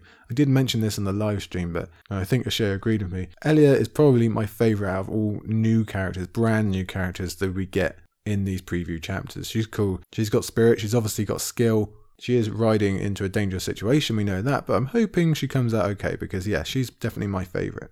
And while she's talking about this nickname, well, Arianne muses that Oberyn himself might have given his daughter that moniker, which does sound quite like him to be fair. In the way that older children have always dealt with slightly younger children since the dawn of time, Elia's success is rewarded with having to do the work that the elder children don't want to. She's got to look after the horses. Though at the same time, Valena mentions that Elia also fancies herself as a girl jouster, again making us think of Lyanna, depending on what you think about the Knight of the Laughing Tree. I wonder if there's any chance we'll actually get to see Elia in action at any point, actually do the jousting. It's hard to imagine, but fingers crossed. The Vale, they're still running tournaments, why can't we? In fact, maybe a victorious Aegon when he takes the Iron Throne will sneak one in his honour. In fact, the more and more I think about that, the more and more likely I think it is. As we discussed on the last Scraps and Scrolls, tournaments are brilliant ways of gathering everyone together, getting them on side, doing the schmoozing, doing everything else, getting your political deals in. Aegon / John Connington / Varys, they're really going to want some opportunities to do that. They need a whole continent basically to come and swear them fealty. Well, a tournament would be an excellent way to do that, wouldn't it? That is a strict announcement to the world that you're here, you've won, come and look at how we've done it, come and look at all our success, come and watch Aegon wear the crown or wield Blackfire or whatever he's got. That seems to make a lot of sense for me. And thematically, yeah, that sits right, because it would be like a little bookend, wouldn't it? All the way back to the Hands turning. We could see the difference, who survived, who hasn't, before Daenerys comes along and maybe everything really goes to cinders. So maybe Elia will get to show off, or Lady Lance we should call her, will get to show off in that tournament. It's possible. We meet the other two members of House Tulland that night in the welcoming feast. Arianne first mentions Tuora, the younger daughter, who is apparently the complete opposite of her elder sister, both in terms of looks and personality. Aside from the red hair, that lives on throughout. Tuora is shy, she does not engage, and yet we might find her to be the most interesting of all three in a little bit. Before that comes Lady Nymella herself, telling of the rumours coming to them from across the Sea of Dawn, the news of invasion. First, they thought it to be the usual pirates and raiders, so no big deal, business as usual. But then the truth began to leak out about Jon Connington and the Golden Company, which does show that Jon's earlier plans of concealment are not watertight, unless maybe he has begun to relax them himself since then. Whichever the case, the Tollans are well informed about what's been happening to their neighbours to the north. News of Griffin's Roost's fall has spread, along with that of Rainhouse, Crow's Nest, Mistwood, Tarth and Greenstone. Just to remind you here, what did we already know about from Dance? Well, we knew that Rainhouse, home of House Wild, was being marched on by Laswell Peake. Crow's Nest, which is home of House Morrigan, was being attacked by Sir Tristan Rivers. And Mistwood, home of House Mertins, well, we don't know exactly who was marching there, but we know it was a target, the same as we already know about Tarth. And don't forget what we mentioned earlier about the possibility of Silver Centaur returning to the plot, because we know Greenstone has been taken, the Estmonts have been taken.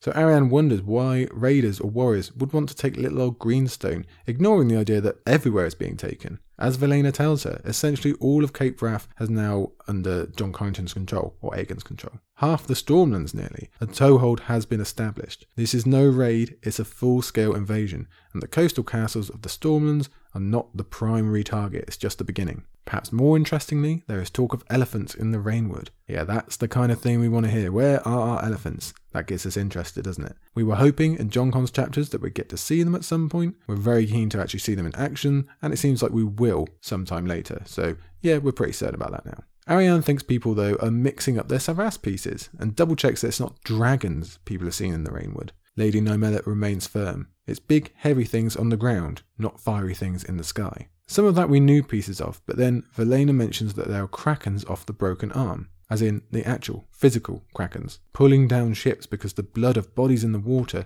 is drawing them to the surface. Doesn't that sound familiar? That sounds exactly like what we thought might happen over at Old Town thanks to Euron. Sacrifices into the water, raise the krakens, utterly destroy a bunch of ships or a massive city. So why are we hearing about it here, off the Broken Arm by the Stepstones on the other side of Westeros? Is it perhaps a sign that Euron actually has gone east in pursuit of Victarion, like was previously suggested at one point? It could be. The timing of these chapters is ever up in the air, but if so, he is pretty far behind, unless he's waiting off the Broken Arm on the Stepstones for Victarion's return. Possible. Perhaps more clues will come when we get to cover the Forsaken, but it definitely gets you thinking. Specifically on the bodies in the water. Why are there bodies washing up on the shores of Tolan lands? Unless, again, the timing is tricking us and there's already been some kind of naval battle that we're now seeing the remnants of. It is entirely possible. Or maybe reports are confused. Maybe Velena is actually being told of proper Ironborn, not real Krakens. Maybe it's Euron. Maybe it's the remnants of Victarion's fleet that were left behind by the storms. They could have returned to Westeros. She does mention that they've heard about Ironborn Reavers in the Narrow Sea, so very, very possible. It seems that the Narrow Sea is a hive of activity, even more so than usual. We get a slew of information about what is happening in its southern section. First off, we discover that Aurane Waters, Rhaegar lookalike competitor, has set him up in a place called Torturer's Deep. It seems like he really was the one for Cersei, doesn't it? She'd do well there, Torturer's Deep. Unfortunately, that's the cool name. The rubbish name is the one he's given himself. Rather unimaginatively, he's taken the title the Lord of the Waters. I say rubbish nickname. Rubbish title. Sounds like a bladder issue to me. But skill for nicknames aside, he does have a fleet of actual proper warships at his disposal. And there are very, very few fleets that could actually pose a problem to him at this point, meaning he's going to be able to do pretty much what he wants around the Stepstones. He's going to be a problem that I'm convinced will yet return to the plot later on. Whether that's when Dany comes west or in some other plot, he's got to be coming back, doesn't he? You don't waste a fleet like that, you would think. And there's more. Apparently, since the Red Wine fleet passed back through the Stepstones on their way to the Reach, there's been all sorts of ships being seen. Now, first things first, that confirms for us that the Red Wine fleet has got that far. They should be well on their way to Old Town by now, although we also did hear the same at the very end of Dance. But what does it mean for Euron? Is he there waiting for them? Has he swung really far south to avoid them? Or has he got out past the Stepstones already?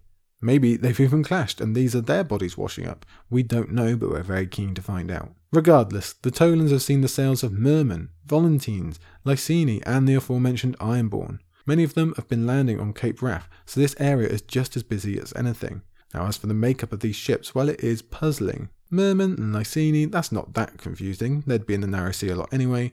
It's just what they are doing in the Sea of Dawn that messes people up. Perhaps they're going out of their way to avoid something, like Pirate Kings or Krakens or something else. But then why are they landing? When you add in Volantines plus the Ironborn, it's easy to leap ahead and say, well, actually, this sounds a bit like the makeup of Dany's fleet that she, assumedly, would eventually have. Maybe she's become friends of the Myrish and Lyseni on the way, but no, the timing simply doesn't add up on that, I don't think, wishful as we ever are. Besides, we must remember that it was Volantine ships that took the Golden Company across in the first place, so they might just be seeing those leave for home. But the others remain confusing. There are ships everywhere, confusion everywhere, danger everywhere. And remember, one small ship will carry Arianne across a wildly unknowable stretch of water now, so the tension and drama of the chapter is increased. Arianne's not worried about herself, however. She's thinking about what all this means in terms of Quentyn, the eternal Quentyn question. And like Doran, the Quentyn question will be the permanent backboard to her thoughts. She will relate nearly everything back to it, trying to puzzle out what each piece of news means for chances of her brother and, therefore, Daenerys. She does not think any of these ships can be signs for either of them. If Quentyn had been successful, he would have brought Dany to Dorne, she figures, exposing how much she is underestimating Daenerys' command over her own life and overestimating how much sway Quentyn would have ever had over her. I wonder if Arianne will live long enough to be corrected about what kind of person Daenerys actually is. I hope so. Lady Nymella, understandably, would like some direction from the top brass on this subject. If all these ships, under whoever's command, that doesn't really matter, if they're landing an invasion force on the Stormlands, then what is to stop some of them from turning around and doing the exact same to Dorne? They only have to literally do a 90-degree turn to come straight for Ghost Hill, a weakly defended Ghost Hill, because all of their fighting strength has been sent off to the Boneway to do some much needed waiting, apparently. This is a problem we've seen all over Westeros, to be honest, but probably most strongly with the River Lords in the War of the Five Kings. At what point do you abandon the overall strategic point of your liege lord, and a war as well, to go home and look after your own instead? You do have a duty to do, you do have people to protect. We remember that this is something that Robb had to deal with all the River Lords. So while Lady Tolan might be loyal and obedient, there might also be a hint of frustration here. To her, it seems like she's being left exposed for her good behaviour, and she doesn't even know why. Why are they all up there waiting in the Boneway? Why can't she recall her warriors? And this is a major disadvantage of Doran's shadowy approach. If his bannermen have no idea why they are doing certain things, well, blind faith can only take you so far, especially if there are sails on the horizon. Just keep that in mind for later when we have a little bit more discussion on the wider political scope of the political scene of Dorne right now. In the meantime, both Daemon and Arianne move quickly to stem this flow of thinking, however. If Lady Tolan does recall her men, however much they're needed, then everyone will start doing it. Again, like we saw in the Riverlands, Dorne might find itself without a massed fighting force just when it needs one the most. And consider the geography of Dorne as well. It is likely much harder for them to amass troops than it is for most kingdoms. If everyone goes home, it's going to be a long time before they get them all back. Though it is worth noting that Arianne thinks that if each of them did go home, they'd only be waiting for an enemy who might or might not ever come. Okay, yes, that is true. But what does she think they are doing up in the Boneway in the Prince's Pass right now? They're waiting for an enemy, for a march order rather, that might or might not come. So it's exactly the same. Arianne tries to diffuse all this by pointing out that this is exactly what her mission is for. She's going to go across, she's going to ascertain the danger and whether these newbies might be friend or foe, because unknown to everyone but the Martells, they might actually be far more than friend. And then we'll know what to do with the fighting force. This is where the third Tolan enters the conversation. It was then that pasty, pudgy Tiora raised her eyes from the cream cakes on her plate. It is dragons. Unsurprisingly, the girl is dismissed by pretty much everyone. Her sister is scornful. Her mother blames it on those cream cakes. The maester, Tommen, he's involved in some way. Even Arianne hands it off as just something about being that young. But not us readers, oh no, because there's more. Tiora says she knows this because of her dreams. Let's give you the quote. Tiora gave a tiny nod, chin trembling. They were dancing in my dream, and everywhere the dragons danced, the people died. There you go. That's a boom if we ever heard one. A screaming prospect for line of the chapter. Dragons are coming, says Tuora. Dragons are coming, we know as readers, or we mightily suspect at least. Whether Tuora is being symbolic and referring to Targaryens, and Daenerys and Aegon, or whether she's being physical and is talking about the 3 actual dragons, well, it almost doesn't matter, does it? I just love how many layers it actually does work on. Because whether it is Aegon versus Dany, whether it is physical dragon fights, I think what Tuora is actually concentrating on is the fallout that the people, the small folk, or really everyone, will suffer because of it. That's very much the point of the series after all. We've said that 1,000 million times, that this is about what war can do to the general person. And if we think we've seen it bad through everything that's happened in the Riverlands or elsewhere, everything we saw in Feast, well, just imagine if you add dragons into the mix. I think what Tuora is saying is it's going to be much, much, much worse. What she's saying is there's going to be a clash and the people are going to die. It just so happens that she's doing it by all but naming both the last book and A Terrible War, where Targaryen fought Targaryen and dragon fought dragon before, and yes, a hell of a lot of people died. She's saying that's coming again. Perhaps this means Aegon gets a dragon, maybe Victarion or Euron or someone else to oppose whichever remains to Daenerys. Or maybe it is, like I say, Aegon versus Daenerys, the second dance that we've all been expecting. We don't need to rehash it too much here, we know the basic idea. Daenerys will want what's hers, what she's spent her whole life aiming towards, especially if someone plants the idea that Aegon is fake in her mind. Let's not forget that, I don't think we talk about it often enough. She's going to be annoyed plenty, even if she thinks Aegon's real, but if someone whispers in her ear, and there's going to be plenty of people to do that whispering, that he's not real, that he's a fake, well, she's going to go for the throne even harder, isn't she? Either way, it's going to be confusing for her. But when she arrives, Aegon will already be established, probably, as the saviour who came in and who's sorting Westeros out and is the true heir. Daenerys, meanwhile, will probably be painted as a villain, a jealous relative come to take what their noble prince has done for them. Aegon's side will do anything to keep the throne they've spent years and years working in secret for, especially if they buy their own tales about this being best for the realm. So, it will get bloody. More than bloody, it will get fiery and bloody. And, like we say, as they always have, it will be the people who'll suffer. Except where we normally see just swords, that will be joined by dragon breath this time round, and the devastation will likely be on a scale hitherto unseen. We have been expecting it. There's more than enough seeds, and it makes sense narratively. Even this expectation of death from Tuora really fits in. Okay, sure, she says what these dreams are telling her. Everyone does a bit of the Bran Maester Luwin thing of being like, yeah, okay, sure, whatever you want. We're not going to believe you. But we know it really hits a lot of the marks we've discussed 1,000 times about potential of war, what Daenerys will want, what she'll do to get it. And also, not only that, but the danger of dragons and the wielding of magic/unnatural powers, as well as the pure stupidity of war itself and fighting for the crown. How someone is very, very likely going to end up being king or queen of the Ashes, and how ultimately the race to get a hold of the throne will destroy it. We're all waiting for that to happen, and here is Tuora Toland, perhaps channeling Dany's own ancestor in her ability to foresee things. We talked about that on the live stream quite a lot. That's a very real possibility. There's other possibilities as well, I won't repeat them for you, but it's interesting, isn't it? And mine was personally that maybe she has a touch of the green site here, 1,000 miles from the neck or the north. That'd just be cool, I think, if we saw it at both ends of Westeros. And it's plenty possible, isn't it? We've got no idea. However Tuora came by the ability, we absolutely have to stand up and take notice as readers. And really, Arianne should do the same, but she's not. It does sound like a weird story from a preteen, but weird things are happening of late and everything matters. You should be bearing this in mind, just in case. Unfortunately, Tuora runs off at everyone else's dismissal of her dreams. One day, she'll be proven right, although I doubt it's going to bring her much satisfaction. In her wake, Sir Daemon continues the conversation of dragons, ever so much the theme now in our Southern Central Westeros plot, which would have seemed amazingly weird to say in earlier books, and he does it by bringing up that Toland sigil. Verlaine tells us that he chose the new sigil upon the conquest because Aegon never conquered Ghost Hill. Like much of Dorne, they would employ that common tactic of melting away, disappearing into the sands, and coming at the Targaryen forces in secret. So the sigil, like we discussed a little bit earlier, is supposed to represent the frustration and ultimate failure of the dragons.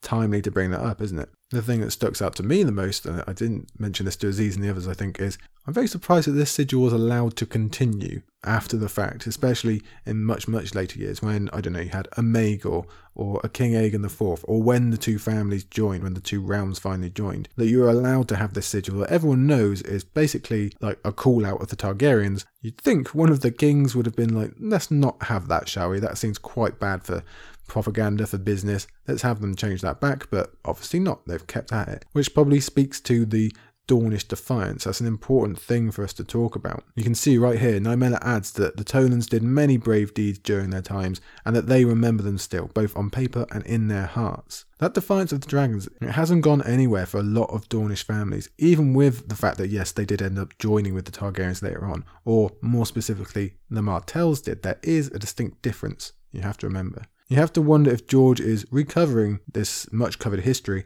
specifically because Jorah has brought up dragons and the devastation they can bring. We figure much of that to be located at King's Landing, but who's to say that Ghost Hill will not have to defend themselves against Dragonflame once again, and will they have the same success if they do?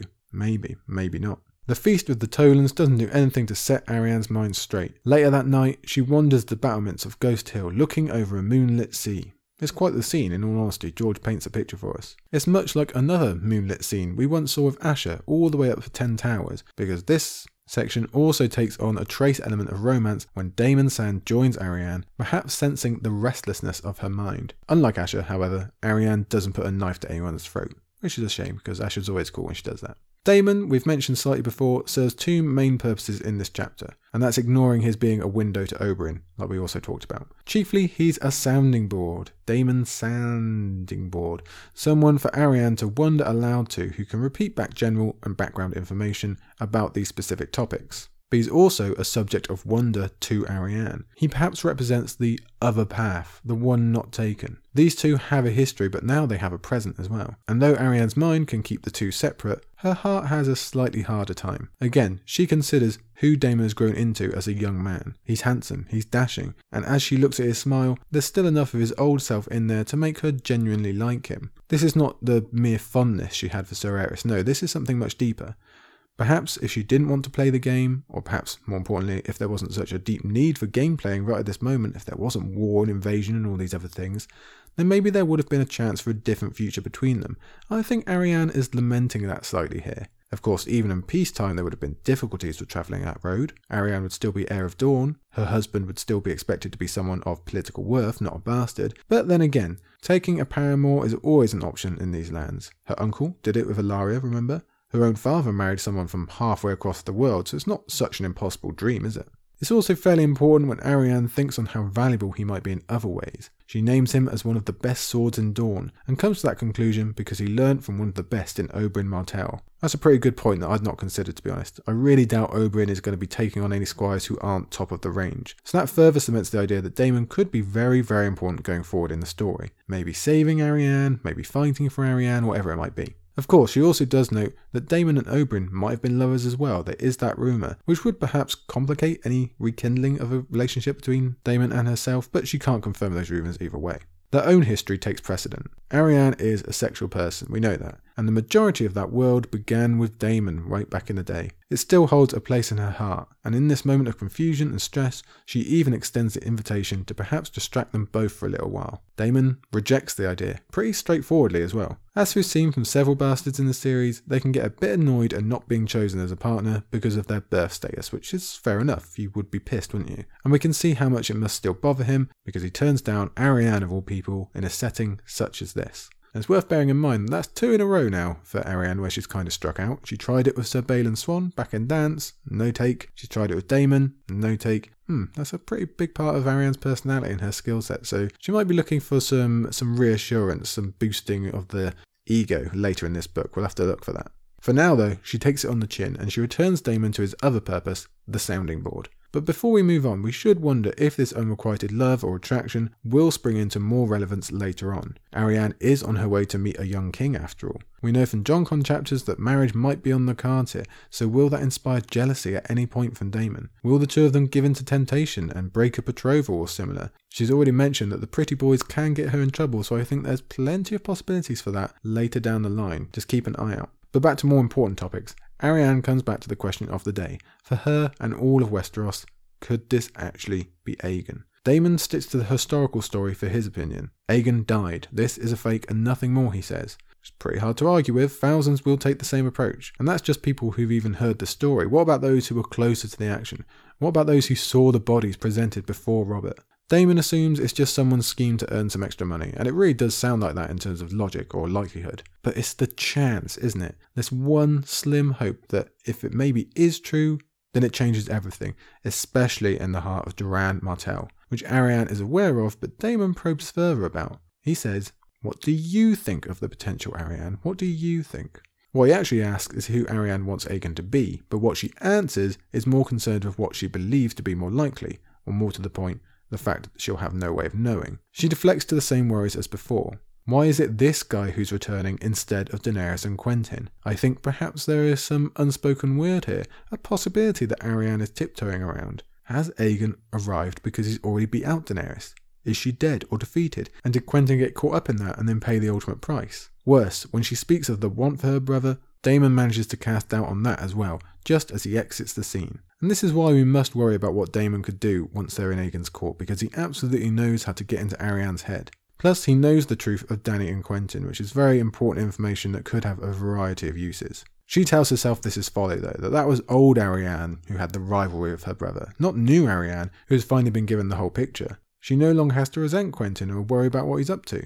They'll both get their own thing, there's no need for a rivalry, she says. She'll get Dorne, Quentyn gets Dany, although that's not a perfect result, is it? Because he'd still be above her, but still, it's better than before. Of course, we know that Quentyn actually got toasted, and it's Arianne who's much more likely to be the royal consort, but she is not to know that yet. And so she tiptoes around another issue that she's trying to not let bother her. There is no Daenerys. There's no Quentyn yet either, but suppose he does return without a queen. Does that mean she has to go back to watching her back for a sign of losing what's hers? Again, we know it's not going to be an issue, and even if Quentyn was alive, through our time with him we know he'd have no such desire, but her insecurities can convince her of the opposite, so she's just not addressing the issue at all right now. Instead, she thinks back on her youth, when she would gaze at the portrait of the old Daenerys that came to Dorne, allowing for George to point out some of his own irony, with this quote, 100 years ago, Daenerys Targaryen came to Dorne to make a peace. Now another comes to make a war, and my brother will be her king and consort. King Quentyn, why did that sound so silly?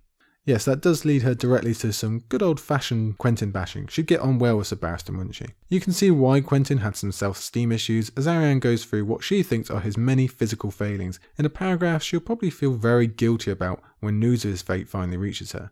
It's mainly a repeat of what we were told in Dance. Quentyn, for all the good aspects of him that we saw, just doesn't have the charisma, the special stuff needed to either win a Dragon Queen or ride a dragon himself. This is true, we must agree with the assessment, especially on the riding part. That didn't go well, did it? No, it was never going to happen, and even Arianne thinks that from the other side of the world, so we're getting a lot of confirmation for ideas put forward by Dance. But it also puts forward another subject to be ignored. Maybe Quentyn simply failed.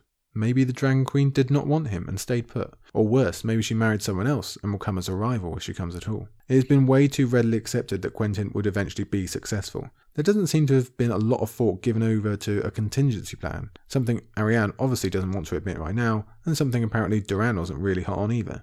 She announces to the Moonlit Sea that she does love her brother despite those flaws and no matter what Sir Daemon says, but then she immediately admits that love is more just for his position as her brother than it is for him as a person because she doesn't know that person. Thanks to the requirements of their position, they've just been kept apart, doing other things, being used as Doran's tools. The Starks are the outliers we must remember. It's rare for the other big families to have relationships even approaching what we saw from those siblings, and Doran certainly did not give his children that opportunity. In Quentyn's case, well, he was used to pay a debt, as Arianne reminds us of the history between houses Martell and Ironwood. Specifically, Oberyn killed old Lord Edgar Ironwood in a duel. To appease the Ironwoods, a major house that was more powerful than the Martells prior to Nymeria, Oberyn went into unofficial exile and Quentyn was handed over. Hence how he wound up with the friendships that we saw in Dance, but how he also ended up estranged from Arianne. It's a lot of dancing on the strings of those who've come before us, isn't it? Just as Tyrion likes to remind us. Arianne, meanwhile, was left behind, so she formed her own friend group with the Sand Snakes, or those we saw on her previous Queenmaker plot. The Sand Snakes, though, they were obviously not fond of those who exiled their father, the Ironwoods, which they unfortunately lumped Quentyn in with, which is not really fair. But thus, brother and sister never had the opportunity to bond in any sort of way. It's a sad tale, made all the sadder now that there is no chance to reconcile that fact. Still, she tells herself that she loves him anyway and doesn't wish him any harm, at least while she thinks such a thing wouldn't steal from her, and in fairness, I do believe her for now. And here we say goodbye to Ghost Hill and these pretty interesting Tolans as it's time to sail the dangerous waters of the Sea of Dawn. They go aboard the Peregrine and they're there for a day and a night. Miraculously, they manage to avoid both enemy and storm, even if a few of them aren't so comfy on the trip. All they really encounter is some bad behaviour, I guess you'd call it, from Elia Sand. That's what Arianne would call it, and maybe even that's a bit of a stretch. It's more like Elia just standing up for who she is, especially in terms of being allowed to joust. But Arianne still ends up sending her below for bad manners. I think it's more the fact that she's already dancing around people years older than herself. Yep, she's a favourite of mine. I expect her to be a favourite of yours pretty soon as well. Sir Vass makes a return to the stage now to link us up with Tyrion's chapter you'll remember from weeks ago, but fortunately Arianne's game has not improved. Maybe she should have practiced more up in the spear tower there. Apparently it's because she relies too much on her dragon, which we can easily link up to a possibly upcoming pitfall that she believes in Aegon too much. We discussed that quite a lot on the live stream, some fairly upfront symbolism there. I made the case at the time, but that perhaps this talk of not looking at all the pieces is another hint of not looking what's behind you in terms of the broiling Dornish, the possibility that something could be going on there. Maybe it is, maybe it's not. Could be one, could be the other, could be both. In the meantime, while Arianne, she's not bothered about playing Sir Vass. Instead, there's a bit more flirting, a bit more frustration also with Daemon, and yes, I guess it is a valid question why Doran sent Daemon with her. Knowing their history as he does, maybe it is just because he knows he's the best sword left and he wants protection for Arianne at the end of the day. That'd be fair enough, wouldn't it? So she abandons that game and returns to her favourite pastime, getting Daemon Sand to relay to her something the readers already know the majority of. She really does want to cover the whole Targaryen scope in this chapter, doesn't she? So this time she asks about Viserys, as if Daemon should know anything about him more than anyone else. Daemon says as much, that he's probably not the one to ask. So Arianne fills in her own gaps about what Doran told her in Feast, about the old pact, the one that they originally switched from when Arianne would be bride and Quentyn prince. That deal ended back in Game of Thrones because of Viserys' death on the Dothraki Sea, the one that came in the most painful of ways. It's still awful to think about, even if it was Viserys. And Arianne asks, why? Why did he meet that end? Why was it so painful? Why did it happen in the first place? And what part did Daenerys have in it? Why did she let it happen? Arianne asks. And here's the dodgy part. This is where we have to start wondering. We start getting annoyed because this is the kind of thing that is going to happen all over Westeros. People hearing things about Daenerys, people never getting the whole story or getting all the facts about Daenerys and leaping to conclusions that are not fair and that will probably be coloured in quite well by Aegon and his team. In this instance, well, Arianne projects her own relationship with Quentyn and her own worries onto that wildly different situation. She thinks, well, maybe she did it on purpose because she wanted to be top dog or she didn't want to lose what was hers or whatever else. Now we know that's just completely incorrect. Daenerys gave Viserys a billion more chances than he ever deserved. She was abused by him, manipulated by him, all these other terrible things, and she still stuck by him till the end. She still gave him almost every opportunity to repent and save himself, basically. Viserys refused. He brought his fate upon himself, but that's not what the people are going to hear. So she starts putting rumour with rumour. She highlights, well, this is Aerys, the Mad King's daughter. Well, she's a bit like him. How do we know?